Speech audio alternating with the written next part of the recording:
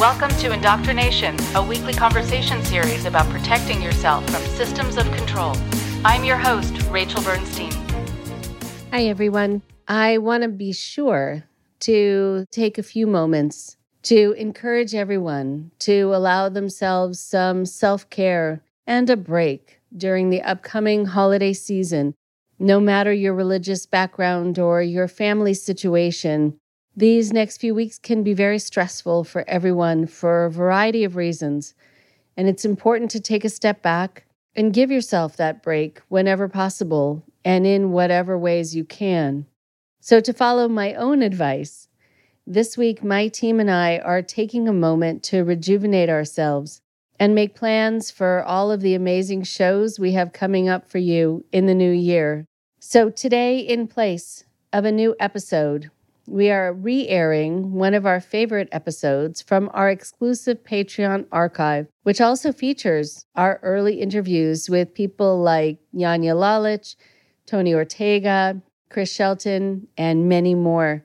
If you'd like to gain access to our first 50 episodes, which are available only in this archive, as well as all of our bonus episodes and more, please consider becoming a member at patreon.com/indoctrination. You can help support our mission of protecting people from systems of control for as little as $5 a month. It goes a very long way to keeping the show on the air and is very much appreciated. You can find a link to sign up in the show notes of this episode. And now, here is a replay of our episode from 2018 with Tori Magoo Chrisman. Not only are you strong, but you're also fun to hang out with. Too. Thank you. But I think what also is kind of amazing is that sometimes when you're pushed in the ways that you've been pushed, you find out what you're made of. Right. And so now you have made how many videos about your experiences in Scientology? I've now made over 800. I have 4 million subscribers. I have 17,000 subscribers. Okay. I have 4 million hits on my YouTube site.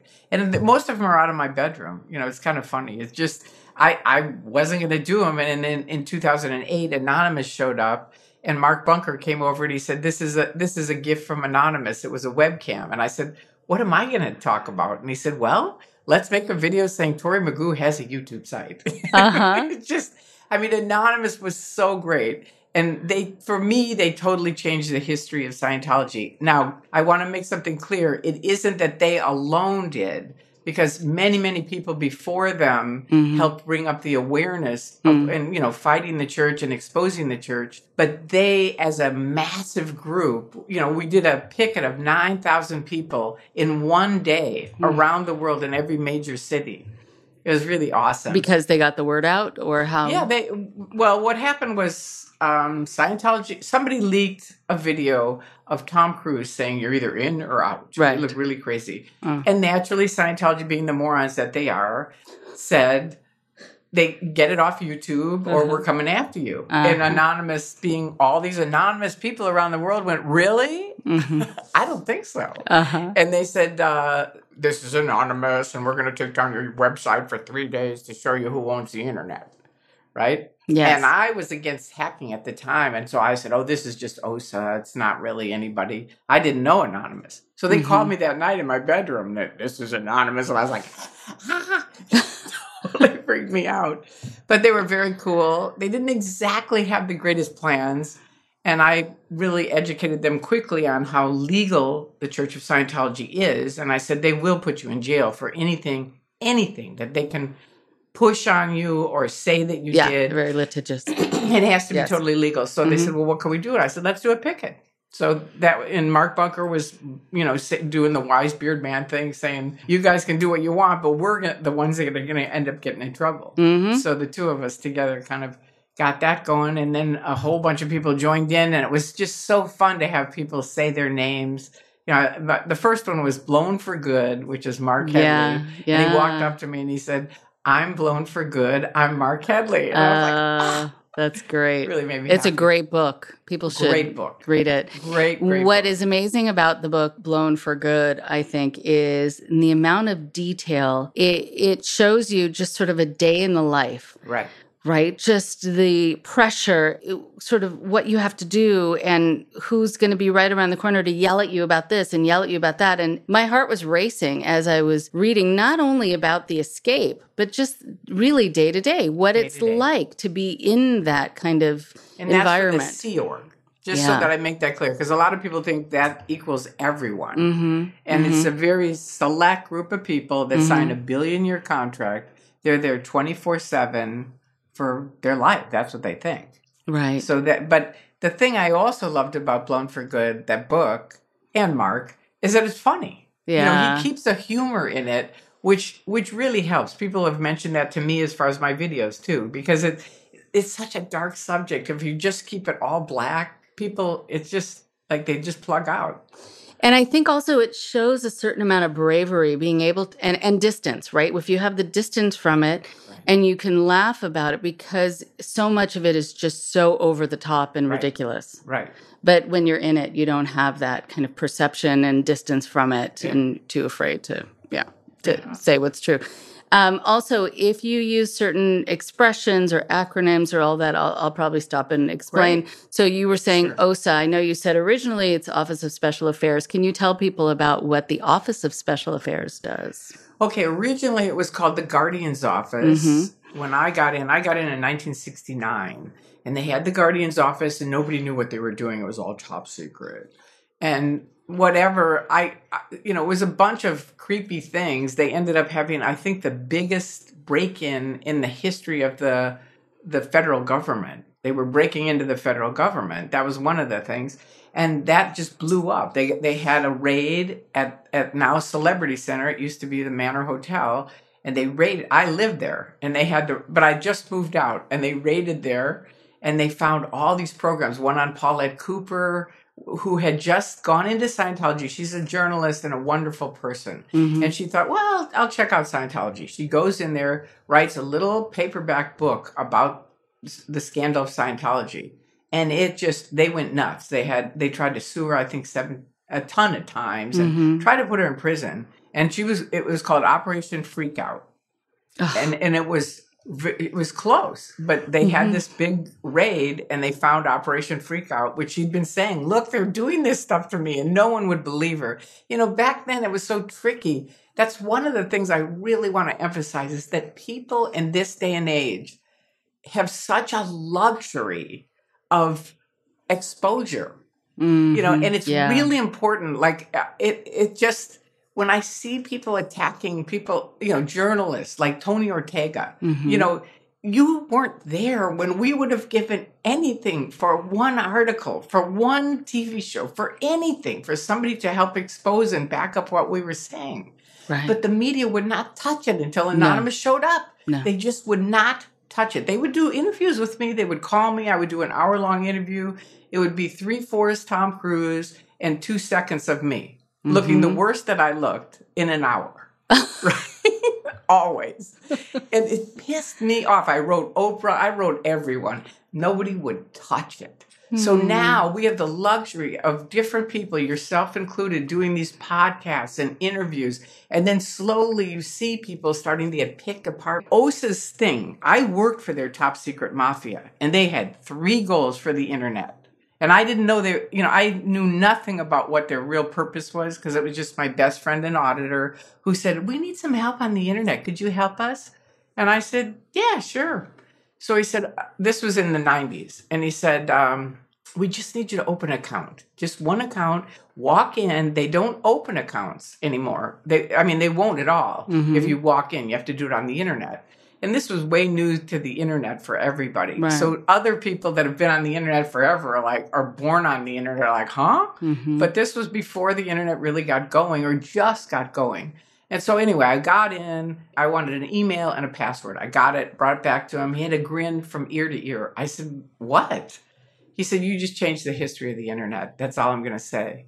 And I said, how can I change the history of the internet when I don't even know what it is? Right. But point being, they paid me to fly around the United States and open up these phony accounts. I kept saying, what are we doing with this? And they'd say, we're not going to tell you because you know me. This was my best friend and auditor. You trust me. I would never do anything illegal. So I was like, okay. And he said, and if I tell you, they're going to put you in deposition and they'll keep you in deposition. And you don't want that, which is really what the Church of Scientology does. So it's like mind control. And I went, yeah, you're right. I don't. Okay, don't tell me. I trust you. It's fine. So I'm opening these accounts. I'm too afraid to read the internet, which I know, again, sounds crazy to people that were born on the internet. But back in the dark ages, of like the 90s, people, one of my friends went crazy. She went insane. And Bill Yachty, the guy that got me to do this, said, Tori, she only went insane because she was reading the internet. Now, again, I know people that are born on the internet or even people later are laughing, going, how could that be? But back then, it was like, really? And you have to that's why I call it the Scientology Truman Show. Because it's like when you're if you haven't seen that movie, The Truman Show, watch it. Because that is Scientology. And you cannot see the walls. And if you start to see the walls, they cut off the people you're talking to. Or get you to cut off from them. Right. Or your family, anything. And I think also one of the best ways to keep people from information is to make them afraid of it. So something bad is going to happen to you. Right. Something bad is going to happen to you if you're also in connection with someone who's an SP, a suppressive person. Right. What is going to happen to you or what is already happening to you because you have an association with someone they call an SP? What's the threat? I'm going to answer that, but first I want to finish your first question, which is what is the Office of Special Affairs? Yeah, oh, sure. So once the Guardian's office happened, and they sent 11 people to prison, including Mary Sue Hubbard. L. Ron Hubbard said, I would never do that, even though we have people that are now out that say he wrote the programs. Of course. Of course. But he was in charge. He sent his wife to prison, and she was never seen again. That was it. I mean, she was only there for a year, but then they kept bodyguards on her. I'd see her at the AMC or something. She'd say hi, but that was it. That's all she could say. So they morphed into the Office of Special Affairs. They made an announcement saying that L. Ron Hubbard would never do these kind of things that these awful people have done. And so now the Guardian's office is canceled and the Office of Special Affairs is created. And it's just PR and legal. That's all it is. We're just helping grow our church, right? And it's sort of like, okay. And again, you're in the Truman Show. It sounds good. It looks good. It seems right. Why would they do anything bad? I know people listening to this now, there's so much information out there from so many different people. It's hard to imagine that just a short time ago, people, in the 90s, and even people that are in Scientology still, they don't know. They can't see the walls. They really don't. They see the blue sky, like in the Truman Show. Yeah. They can't see it. They can't see it. It's very true. And some of them, even if they do see it, they don't want to leave. And that brings my answer to your question of suppressive people. They're in there and they know if they leave and speak out at all, sometimes even if they leave, they're going to be declared a suppressive person, which L. Ron Hubbard said was the most evil person on the planet, which I am. And they compared me to Hitler in a meeting with all these ministers. It was really funny. Oh, wow. Let's see. There's only a few SPs. Hitler was an SP and Tori's an SP. Oh. And I just wish I had one photograph of the ministers. It was like probably 30, 40 ministers. And they're all looking at me going, Tori? It was the end of the meeting. And this guy that had walked in hated me. He was like a opinion leader minister here in LA. And he just gave me this filthy look. And you could tell they had been telling him shit about me all week. Right. And I said, all right, let's see how it goes, man. And by the end, they lost. Totally. Wow. Epic fail. Okay. Epic fail. So point being, to answer your question, you're declared suppressive. Nobody can talk to you. I lost all my friends overnight, 30-year friends, quote unquote. And my husband of 27 years. That's it. But you have and people go, well, why didn't you stay? Well, you really have a choice of staying with criminals at this point. At that point, I'd realized these guys, they had turned on me and it was like a spiritual rape for hours after tricking me for 10 years, saying I'm helping them. And I realized they're really creepy people. They're not doing what they say. It's like stay with them or take your freedom back. And I just went, you know what? I'm taking my freedom back. That's it. What an incredible time, though, a frightening time and a lonely time. And so it's so important for people who are leaving any of these groups to be able to connect with other people. And it's actually a necessity. It is. And I always remind people of Andreas. I mean, I just get chills all the way up and down my body just saying it. I mean, I was in my house all alone. I couldn't talk to anyone.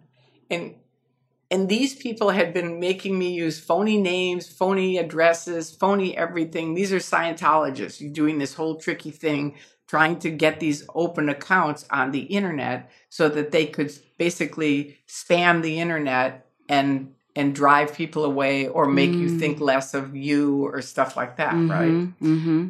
I didn't know that, but once I started waking up, I was like, I didn't get into Scientology to do this. It was on ARS, Alt Religion Scientology, which was just a news group. It was linear, like from top to bottom, and that's all you could post was like, L. Ron Hubbard's a liar. Their goal was to get that flushed all the way down the page and onto the second page, because their view was nobody reads the second page, and they're not that wrong on that. Most people read the top stuff kind of thing. So they would post all kinds of junk just to distract off of L. Ron Hubbard's a liar. That was their goal. Or David Miscavige beats people. They don't want anybody to see that. So they would just slime all of alt-religion Scientology with anti-psych stuff. Right. The day that I finally looked, I realized they started acting mafia-like, and I grew up in Chicago around the mafia, and I thought, wait a minute, something's wrong here. And I thought, I got to go look. And I looked on ARS. I hadn't read it at all, which is a thing people get mixed up because there's interviews about me on the internet where they say I had been posting anti-Scientology stuff, and I wasn't. That's not true. Not for them, ever. Right. I never did. I was afraid to look at it until right now. And I went and looked at it in June of 2000. And luckily that day, there was a whole page of baking recipes. And in between it were people saying, I didn't say that. Scientology changed my words. And I just freaked out. I thought, oh my God, they're stopping free speech with my accounts that I'm opening up. And then I got really scared. And I thought, this isn't just Bill Yachty and Osa. This is Miscavige. I just knew it. And I thought, they're going to come after me. So I called up Bill and I said, hey, Bill, it's Tori. I just wanted to let you know I can't do this anymore. I've got to get back to my job. I need to make some more money, blah, blah, blah. And he said, oh, okay, no problem. Just meet us at this apartment in Glendale. And I said, oh, okay. So I go over to this apartment, and it's all men. They're all big men. They're all OT7s or 8s. OT7 is their top stuff. It's operating Thetan. A Thetan is like a spirit. So they call each other OTs, operating Thetan. They've been friends of mine for years, and usually big hug, hi, Tori. I walk in, they're like, hello, hello, hello. The lights are really dim. And I'm thinking, okay, something feels very weird here. Very weird. And Bill is not there. And all of a sudden, and this guy Gavino ran the whole program. There was only about 5 or 10 of us in this whole program.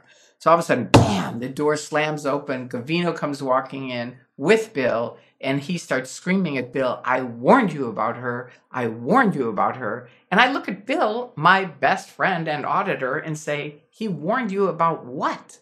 What exactly didn't you tell me? And it was a 2-hour, I called it a spiritual rape. They just kept yelling at me and screaming at me. What are you going to say? Who are you going to tell it to? All this shit. And I just finally snapped. I'm a person who can take a lot of stuff, but once it fills up, that's it. And you have no idea what I'm going to do, but it's usually pretty good. And I started crying. I ran out. Bill came running after me. I knew that second he knew he screwed up. He knew it. Okay. And I walked out. I got in my car. He was running after me. I said, get away from me. Get away from me. Right. Don't touch me. Get away from me. And I jumped in my car, started it, drove home. Now you have to get my husband knew nothing about any of this. Oh, wow. So now I'm home with my husband who's like, what's going on? I said, I can't talk about it. Just, it'll be fine. And it took me another couple of years before I finally woke up. Really. I kept thinking, I stopped working with them. It was just like I was done. But it took a little while for me to fully wake up. I get mixed up on the time on that. It could have been closer to 2000. They mistreated you and were highly abusive. Highly. I mean, it was really creepy. Yeah. If I could have had a video of it, you would not believe the stuff I lived through with Scientology is unbelievable. When I left, Robert Von Young used to write for Freedom Magazine. He's a great author. And Freedom Magazine is Scientology's magazine. Yeah, and ironically titled Freedom. And you can Google him because he's really a good writer. But he called me every day and he said, look, someone leaving Scientology is like an abused woman. They're real nice to you and then you feel like you have to go back. And I said to him, listen to me carefully. Me going back to Scientology is the same as telling a Jew they're going to go back to the concentration camps. That's how strongly I feel. Right. Because I have epilepsy and they made me get off my medicine and I had grand mal seizures. I still have a crappy short-term memory because of that for the rest of my life. Their abuse of me and my body because of that condition, calling me a degraded being, and your PTS, which is potential trouble source, which is, again, another horrible person. It's just sort of like people would go, well, why did she stay? But remember the Truman Show. That's it. You're in the show. And there's enough people that are nice to you. For 30 years, people would pull me in a room and say, are you still on that medication? I mean, that's against the law now to do something like that. Right. That's what they would say. Are you well, it's negligence. It's medical, physical neglect. It's a lot of things. It's malpractice. And so, okay, you were having seizures. In the 70s. In the 70s. And they would not let you go. I was in the Sea Org. I joined the Sea Org, and then I ran out of my medicine. And so I said, look, I'm out of my medicine. I gotta order some medicine. So they sent me to the MLO, the medical liaison officer, which was some 18-year-old bozo. And if you're out there, never mind. Anyway, they sent me to this guy and he said, we're going to get you off your medicine. Dianetics is going to fix this. You're going to take vitamins and Dianetics, and that's it. And I said, oh, okay. I mean, I was 23 or something. I was like a young kid. And I thought, all right, that sounds good. And I start trying to get off my medicine and take these vitamins, and I'm starting to have these seizures. And my mother, who I was very close to her as a little girl, but then in my teens, because I got so crazy, we weren't really best friends, but she stayed on me. And I say this to every parent. I say this because it's important. It doesn't matter if you're close to your children or not. If they're in a cult, do something. Don't just think, I want to wait until they get out. No. They're going to die in there. I would have been dead. Another epileptic is dead because they got him off of all of his medicine. He's dead. But she just stayed on it. She called me every day. And one night she said, what are you doing tonight? And I said, I'm going on a date. And she said, okay, I'll call you tomorrow. I said, okay. She called me the next day. She said, how was your date? I said, what date? She said, okay, that's it. Either your doctor calls me today and you're on your medication today. And your doctor says you're on your medication today, or I'm going to personally fly out there from Chicago to LA, and trust me on this story, L. Ron Hubbard and the Church of Scientology will never forget your mom. And I knew she would not just come handle them. She would be on the media telling everyone, don't let your kids get in Scientology, which would have been great. But back then I was in the show and I didn't want that to happen. And who wants to have seizures anyway? So now I had an excuse, which was I have to, or my mom's going to come kill you guys. I love it. I love it. So I haven't had seizures since 70. Thank goodness. Yeah. Thank goodness. So it's true about rescuing your loved ones. So many people I talk to say that they were sometimes just really praying that someone would come and rescue them, that someone would ignore the happy look on their face and the calm demeanor and be able to see right through it and come get them anyway, because they weren't at liberty to say how much they were really suffering and how much they really couldn't act on their own behalf anymore. And so it is a very important thing, a very important message for families and friends. With that, I will say it's a very tricky road. And it's like the best thing to use is love. It really is. Because you try to slam in Xenu or all these crazy things from these cults, and you people, myself included, they would send me out to handle the critics. And they were all yelling facts at me. I felt like it was like plexiglass. It came down and it would just bounce off. I never heard a word of what they said. But one guy came up to me. He was never in Scientology, Brian. I will always thank him. This is way before Andreas, way before I woke up. And I was out at Celebrity Center trying to handle these critics. And they're all yelling, I'm not hearing a thing. And this guy, Brian, comes over to me and he says, can I ask you a question? And he actually, I could tell he wanted an answer. He wasn't like trying to just put me down. He was genuine. He really wanted to know. Yeah. And I said, yeah, sure. And he said, how could you say you're free if you can't read certain books? And I said, I can read any books I want. I just don't want to.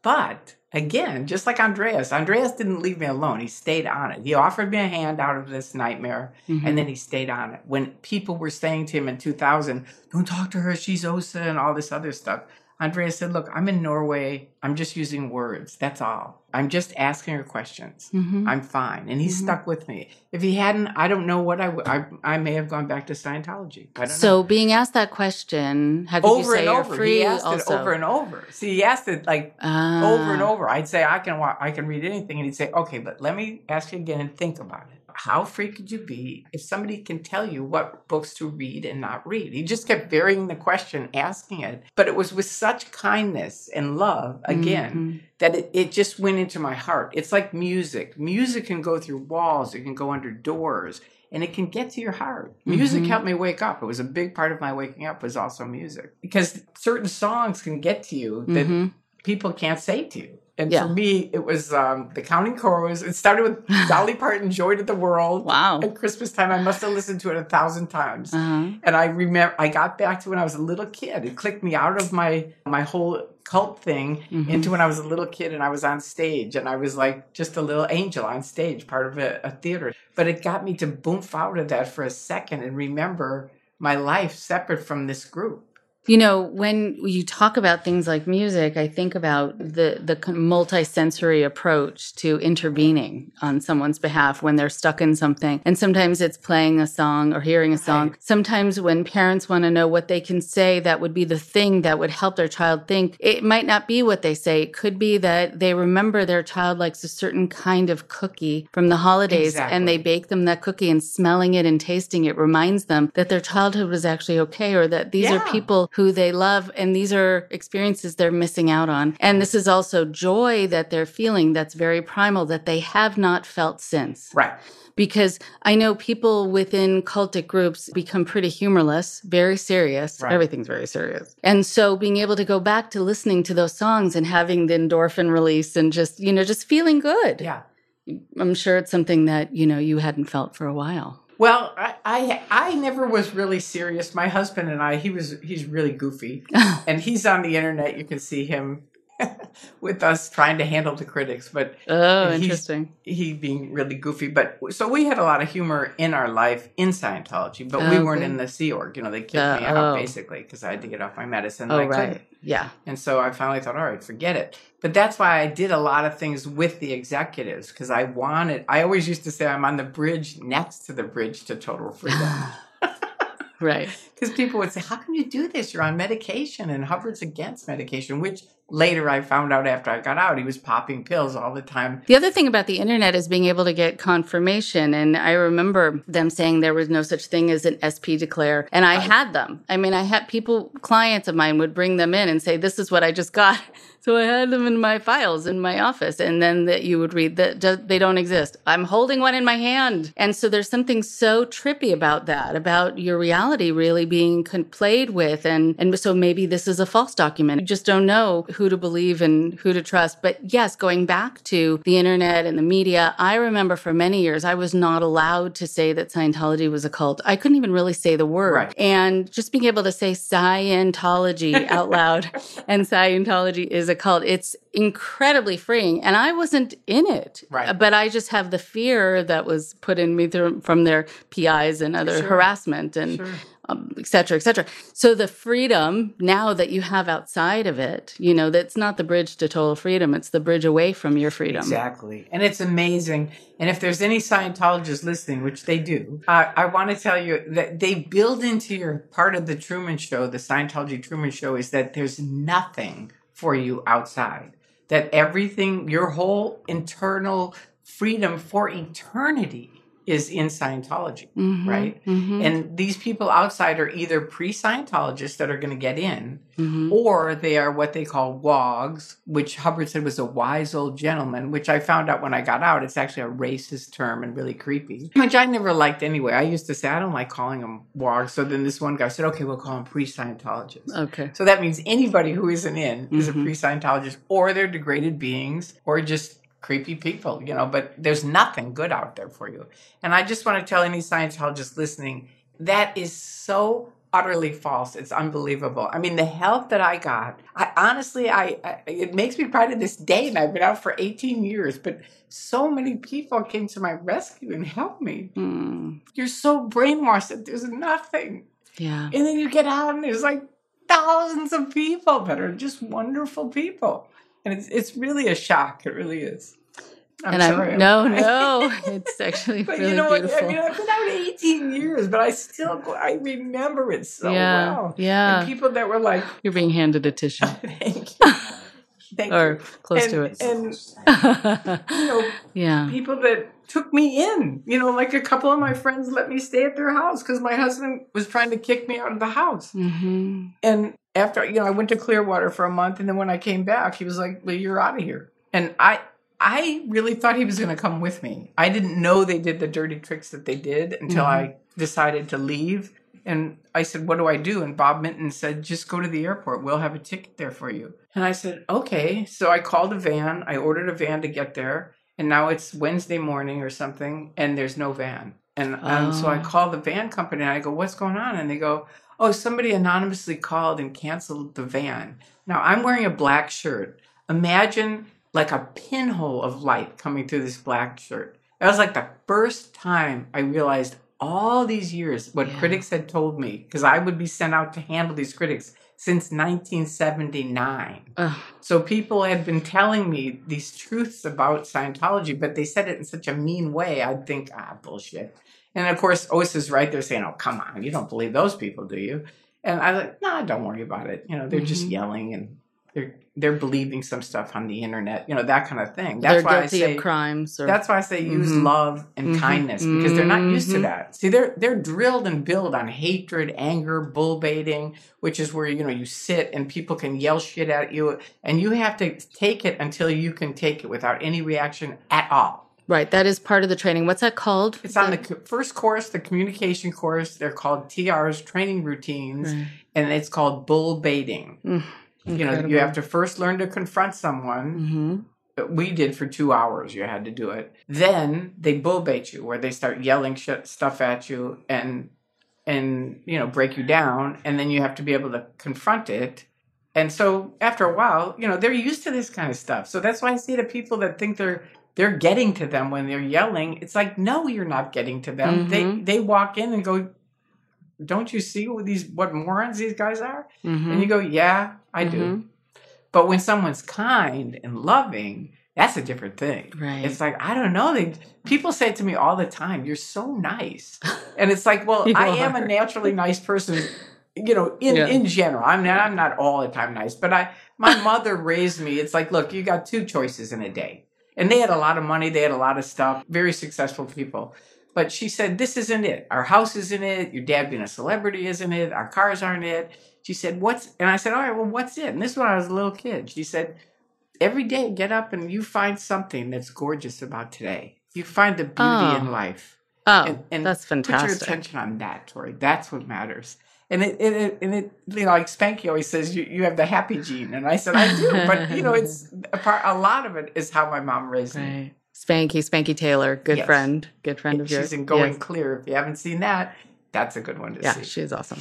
So I think a couple things about what you've been saying. Not only were you enveloped by love and care and friendships, but they were unconditional friendships outside of the group. Right. And that's something that's really alarming for people who leave a cultic group where they had already said goodbye to friends and family in order to have these relationships, only come to find that they were completely conditional. Then you have this amazing sense of loss and an empty place inside. That's why it's so important to have that space filled with people who can accept you for who you are, not just because you believe the same way. Right. And now I've had a really neat thing where other people in other cults have started watching my videos. Oh, that's cool. And the first one was the Jehovah's Witnesses. And they wrote me and they said, we can't thank you enough. We're ex-Jehovah's Witnesses. And I said, what happened? And they said, well, we were sitting around watching your videos and laughing at Scientologists and what idiots they are. And then we realized, wait a minute, we're doing the same thing.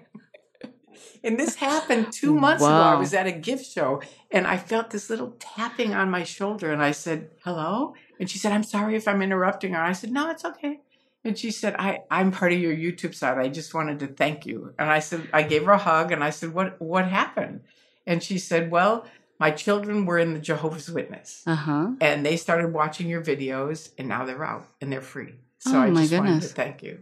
And so I was like, that's really cool. That's where you're getting really to other people in other cults. That's so fantastic. And it shows how similar they are. Right. And it also shows you that your cult leader didn't invent this. No.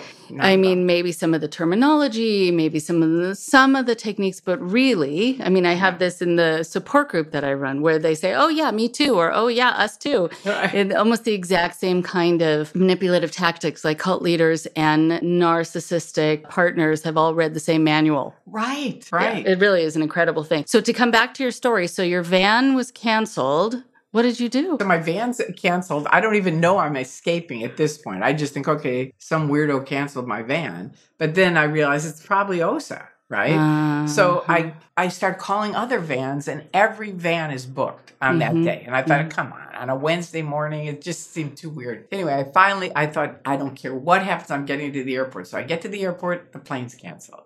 I helped train John Travolta, and I think, can Travolta cancel like a plane? I didn't know. I still don't know to this day whether that was just an accident or whether they had something to do with it. But the plane was canceled. Stacy had said to me beforehand, bring a phone. Now, everybody on this listening to it owns a phone, and most of you are probably on your phone right now. But back then, we didn't. It was 2000, and they were promoting have an emergency phone. In case there's an emergency, you have a phone. And so Stacy Brooks was high up in the church and had left. And she said, Tori, bring a phone. And I said, oh, come on, Stacy. They don't do stuff like that. And she said, Tori, I used to run these programs. I know what I'm talking about. And so does Jesse Prince. And she said, bring a phone. So I bring this little flip phone I had that was, or I don't even know what it was, some little portable phone. And I walk into the airport at LAX, and up comes the vice president of OSA. And she said the vice president of Scientology, Janet Weiland, I think was her name. She comes barging up to me and she goes, we know where you're going. You're not going there. And it just freaked me out. And I took out the phone. I opened it up. I said, Stacy, the vice president is here. And she goes, hang on, don't set down the phone. I'm going to put on Jesse. Jesse gets on. He goes, Tori, I used to run these programs. I know exactly what I'm talking about. Number one is do not set down the phone because they will get you. So don't set down the phone. It takes a while. I have to get to another terminal. I make her carry my luggage. I said, look, I can't stay on the phone and carry my luggage. So she picks up the luggage. So now I have to get on this van to go to another terminal. And I say to the bus driver, I'm trying to escape out of a cult. Can you help me? I'm just trying to get help anyway. And he won't. He's just like, okay, both of you just get on. And so she's writing down everything. She follows me everywhere. I can't ditch her. I said to Jesse, actually, I can't ditch her. She's with me everywhere. And Bob gets on the phone, who was a multimillionaire who was helping people get out of Scientology at the time. Never in, but a wonderful man from me. And he said, and for many other people. And he said, okay, I'll tell you what, I'm going to get you a first class ticket. You can go to a special lounge. She can't get in there. And then you can get on the plane. Oh, wow. So he does. I get on first class. I'm sitting there and I think, oh, thank God, it's over. Now I can just go get out of Scientology, right? Wrong. I go to Chicago. I have to change planes. My husband comes walking up in the airport and goes, Tori, what are you doing? We need to go on a vacation. That was exactly what he said. Now, I knew, you have to remember, I was on the dark side of Scientology. So I knew some of the really dark stuff they were doing. I mean, I found out about it as I did it. Okay. He knew nothing about it. Nothing. So he was born in Scientology. He was a very kind soul. Both of us believed in Bill Yachty. Now, I had realized Bill Yachty was a lying, creepy guy. I mean, lying to me. He's in the Truman Show, way in the Truman Show. And what was his position there? He's an OT 7 or probably 8 now.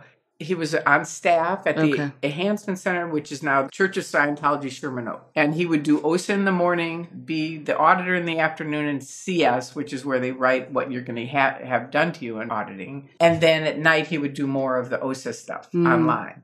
And all weekend long. So he was committed to the thing. Yes. He ran the whole volunteer group, which I was a part of. I had told him in session on OT5, which is one of the levels. Think of it like a triangle. And it starts out with the communication course all the way up to the top, which is OT8, which is Operating Thetan 8.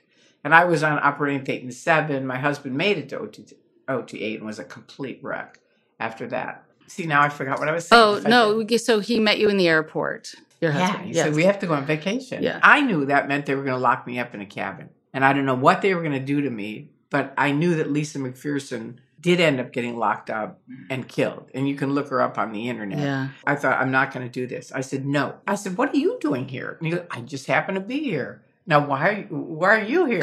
And so all of a sudden, this big mob of OSA people come up. Oh, God. And I said, I thought you were just here by accident. Right. He said, well, okay, they're with me.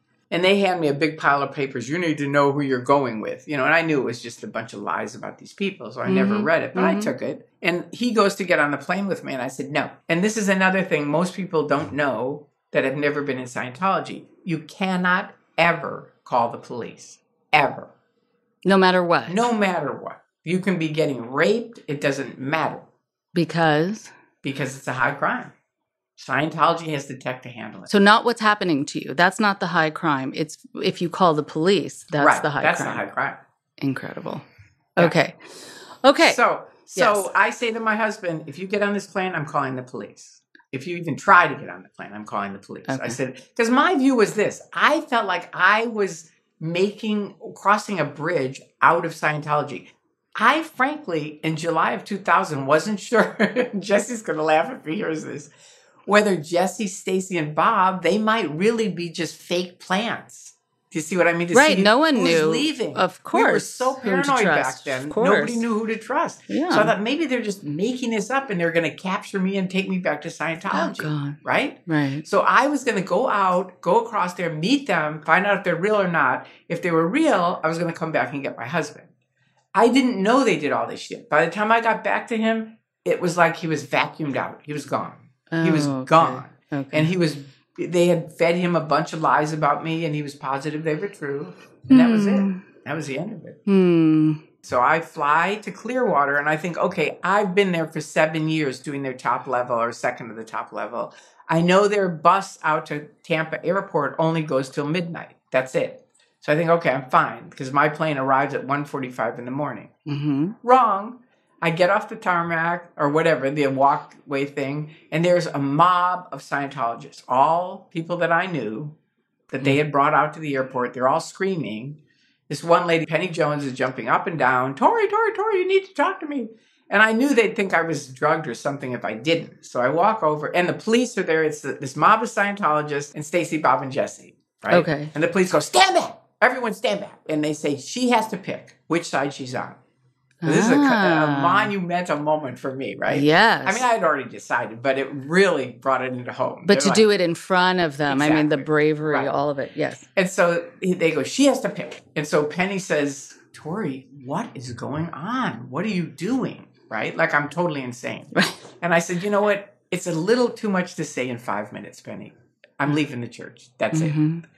And she goes, well, and this is the really key thing for me because I had spent 7 years on that stupid upper level spending, we were $60,000 in debt, spending money all the time. And I was writing David Miscavige saying, this doesn't work. I need off of it. I was 100 pounds overweight at the time. I need to lose weight. I'm worried about my health. My dad died of a heart attack. All this stuff. And I would just get back, okay, continue. So now that I'm escaping out, I moved from nothing, like below the ground nothing as far as attention to, this is what she says to me. I'm good friends with David Miscavige, and I can get a message to David Miscavige tonight from you. And I looked at her, and I looked at the police, and I pointed to Bob, Stacy, and Jesse, and I said, I picked them. That's great. So explain that phrase, why that was that tipping point. I can get a message to David Miscavige tonight. Well, here's 7 years of me writing and begging to get off the level. You knew it was... I had not only... They were making me try to handle epilepsy with their auditing, which it doesn't. My mom kept saying it's a physical condition. It's not a psychosomatic illness. Right. You need medication for it. But they were still all the way until OT7 for 30 years trying to get me off that medicine. I mean, if I were a doctor and I were giving you a pill and it kept making you sicker, I would stop giving it to you. And so if David Miscavige says, okay, thanks for sharing about all the trouble you're having, continue, right? Here's another pill. Right. Yeah. Exactly. So now to have, and wouldn't talk to me, would never meet with me, nothing. And I mean, I'm the top of the top. And all they're doing, they're really abusive. The higher up you get, that's the other thing people need to know. Because you think they're like, you just need to get to the next level. No, the next level of every level is less freedom for you. They're cutting off your freedoms because they can't have you talk to these people. Just like me. I talked to Andreas. I'm out of there. That was it. All he said was, what kind of friends could those be? Because I wrote him and I said, Andreas, I was crying. I was crying for like 4 hours. And I said, Andreas, if I leave, I'm going to lose all of my friends and my husband of 27 years. I don't know if my soul can take it. And you know what? This is what I mean by he stuck with me. He said, Tori, I'm crying reading your email. I'm so sorry you're having to go through this. But I have to ask you this one question. What kind of friends could those be if they're going to leave you because you change your mind? Very good question. Powerful. Very good question. That was the cracking of my Truman Show. It's like sunlight came in. I realized he's right. They're only my friends as long as I jump through their hoop, their way. And that's true for every cult. Anybody in a cult or an abusive relationship, they only love you as long as you do what they say when they say it. The second you're out of it or away from it, they're against you. And they start putting you down, making you wrong. You've got to go to ethics or whatever. You know, all that crap. And I think also it's true that you're told that, you know, you're going to have a horrible life or something terrible is going to happen to you if you leave it, if you talk about your experiences, if you go for therapy. Oh, my goodness. I've panicked clients who come to my office. But I think one of the best ways to describe how life can be outside is just by living it, just by being like you, where you're strong and so capable and happy, joyful, having friendships, real friendships. And I think for people to just see that, you living your life day to day, it's actually a very powerful message.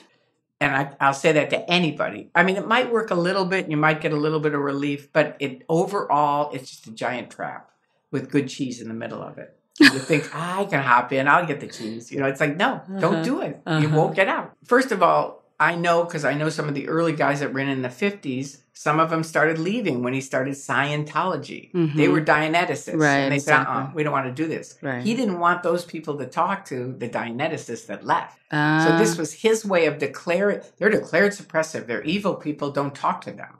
In fact, if you do talk to them, I'm going to declare you suppressive. Oh, wow. Right? Okay. And so that's why I call it the soul-sucking, multi-level, fraudulent business pretending to be a religion. That's Scientology. Okay. That's what it is. Okay. Because it does suck out your soul. It rips out your money. It pretends it's a religion when it isn't. And it's multi-level, meaning that if they declare you suppressive now, and this is especially germane to Miscavige. Hubbard, I will say, all the time I was there, and remember, I have epilepsy, so I was immediately declared a potential trouble source, meaning you must be connected to someone suppressive if you have any kind of illness. If you're gay, you're PTS. You know, which isn't true. I'm going to say that right away because I know I can talk to people and see them go, oh, that must be true. No, it isn't true. It's 100% manipulation and false and creepy. But that's what Hubbard said. And so from that, you know, he was trying to get people to, you know, he would say that declaring someone SP is the last thing that you should use. You should try to use Good Roads and Fair Weather where you just talk about movies, history, whatever, but don't talk about Scientology. And just try to come together on things you can agree with, which I still think is a good point to this day for parents. Yeah. And then secondly, once he died, Miscavige is just now declare. You know, that's it. You're out. Right. And now so many families also who have left have certain parts of their family, certain members who are still in, who then they are disconnected from, or that person is disconnected from them, and they have to sort of write all these letters and get all this permission and to try to talk to them or see them, and it just never works. Yeah, it never works. No. It's not designed to work at all. They don't want you in communication with anyone that has any knowledge That's why they have all this internet stuff going on. You see all these people fighting on the internet. I've spent 18 years saying they have 3 goals to the internet. Mm-hmm. 1 is distraction off of any hot topic they don't want known. Mm-hmm. 2 is degrading any activists that they don't want listened to. Mm-hmm. And 3 is to just slime the area so that people go, I don't even want to post there anymore. Right. Okay. Okay. So it's an easy way to, if you see that happening, I say just start posting facts again instead of arguing with a person about the person. I don't like Joe. Who cares? Nobody cares. You know what I mean? They care because they're like, great. I've been with Yachty when he'll go like this. Bingo, let's go. And I go, let's go what? This was in 2000. I'm like, let's go what? What are you talking about? And he's like, well, I've had my 10, because he opened up 10 phony identities with the accounts I opened. And he would use those to distract or degrade people. I didn't know that, but that's what was happening. So now he goes, bingo, let's go. And I go, let's go what? And he goes, these guys are going to be arguing together amongst themselves for days, weeks, months. But what he was happy about was that a real critic or a real ex-Scientologist finally started taking on whatever distraction he was trying to use. They were now arguing about that. Right. And he was like, perfect. Yeah. They're going to be arguing forever. And they're totally off Scientology. They're not talking about Hubbard. They're not talking about Miscavige. This is perfect. They're arguing about golf. Or that person. I don't like her. It's like, perfect. Let them argue. They'll argue forever. Yeah. And we'd go to dinner. He'd say, let's go to dinner. We don't have to worry about it. They're going to be arguing forever. They knew exactly what they were doing. And I've tried to tell people this over and over. Yeah. Yeah. And what's the solution? Just keep posting facts. Right. That's he said, the only thing I can't handle is if somebody doesn't answer one of my community. If they don't answer. Okay. Or if they post facts if they repost facts they don't want to know. So I know we have to finish up, but what I wanted to tell you was that, there's so many contradictions within the group, which you can see once you leave it, and you can see a little bit while you're there, but you're not supposed to notice it or think there's something wrong with you for noticing it. That's the thing. But I think also knowing that you had this training routine where you're supposed to not react to the bull baiting, I know that there is this whole idea where, the worst thing is the reactive mind. What I have noticed is that at least the Scientologists who I know have harassed them worst are so highly reactive. I've never met a more reactive group of people. Right. And so if there are Scientologists out there who want to harass me or harass Tori or harass anyone, they're sort of proving that Scientology is not working. Right. And so I just wanted to put that out there. Yeah.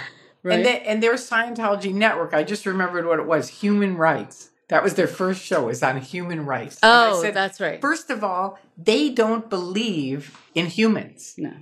They're called Thetans. Yeah. Right? They're spirits. So anybody that's a human is a wog, and they're a degraded being. Yeah. So they're talking about human rights.